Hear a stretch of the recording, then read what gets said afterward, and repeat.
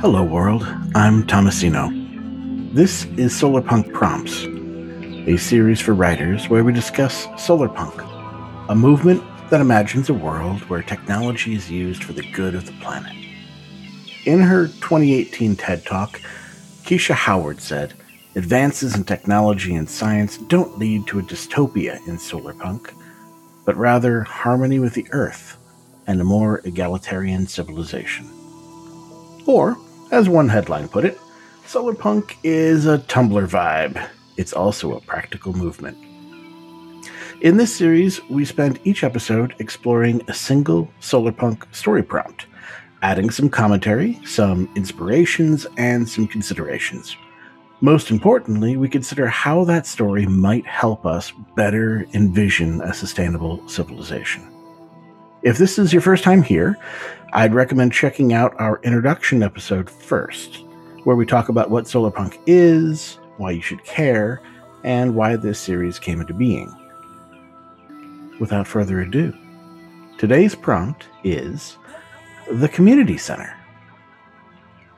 A community center, library, or educational hub, initially set up to help people like coal miners re-specialize and find other jobs, has now become a place for unofficial pilgrimages of people striving to find their role in life and learn history from those who lived it.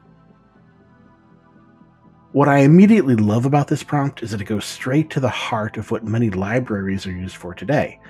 This type of skill retraining or upskilling or professional development is in practice today around the world and probably at a library near you. A Pew Research study from about a decade back found that 1 in 5 library visitors attended a class, program, or lecture for adults. There are digital networks for skills development, which are rolled out throughout libraries as well, like CLIP in the UK. But this prompt takes us beyond even these extensive programs when it mentions re-specialization training for miners. This is a reference to an ongoing Scandinavian Union effort to modernize its workforce and prepare them for the sustainable practices emerging across the globe. One can easily imagine a community center filled with the types of training and resources found in a local library, and staffed with union experts who have gone through this sort of retraining process and can speak from experience. A place like that could exist today, down the road from where you are right now. If we'd let our imaginations take us just a decade or two into the future, it's quite conceivable to see these places becoming a sort of destination for those whose jobs are shutting down or no longer relevant. When entire industries are disrupted, where do you go? Who do you turn to? Do you fall back into unskilled labor? Is unskilled labor even a real thing? When there's a place, a community center, known to retrain people, to give new skills, to prepare you to pivot into something similar perhaps, or to lay the groundwork for something brand new, then there's a place for hope. It would be a place to humanize workers and give them a renewal. And who would you find there? Would it be professionals who went through the same process? Would it be librarians? Or the retired, perhaps, looking to stay in touch, socialize, and share their knowledge? It's not hard to imagine people traveling there, even over great distances, migrants of a sort, but better thought of as pilgrims, as they journey to this place of hope and promise. It all depends on the psychology of the travelers, and the mystique that may have grown up around the center. It's quite the picture, isn't it? This prompt does a fabulous job not talking about what's happening in the rest of the world. This place could be a pillar of hope in a rather dismal setting, or it could be a very realistic and modern view of a near future world.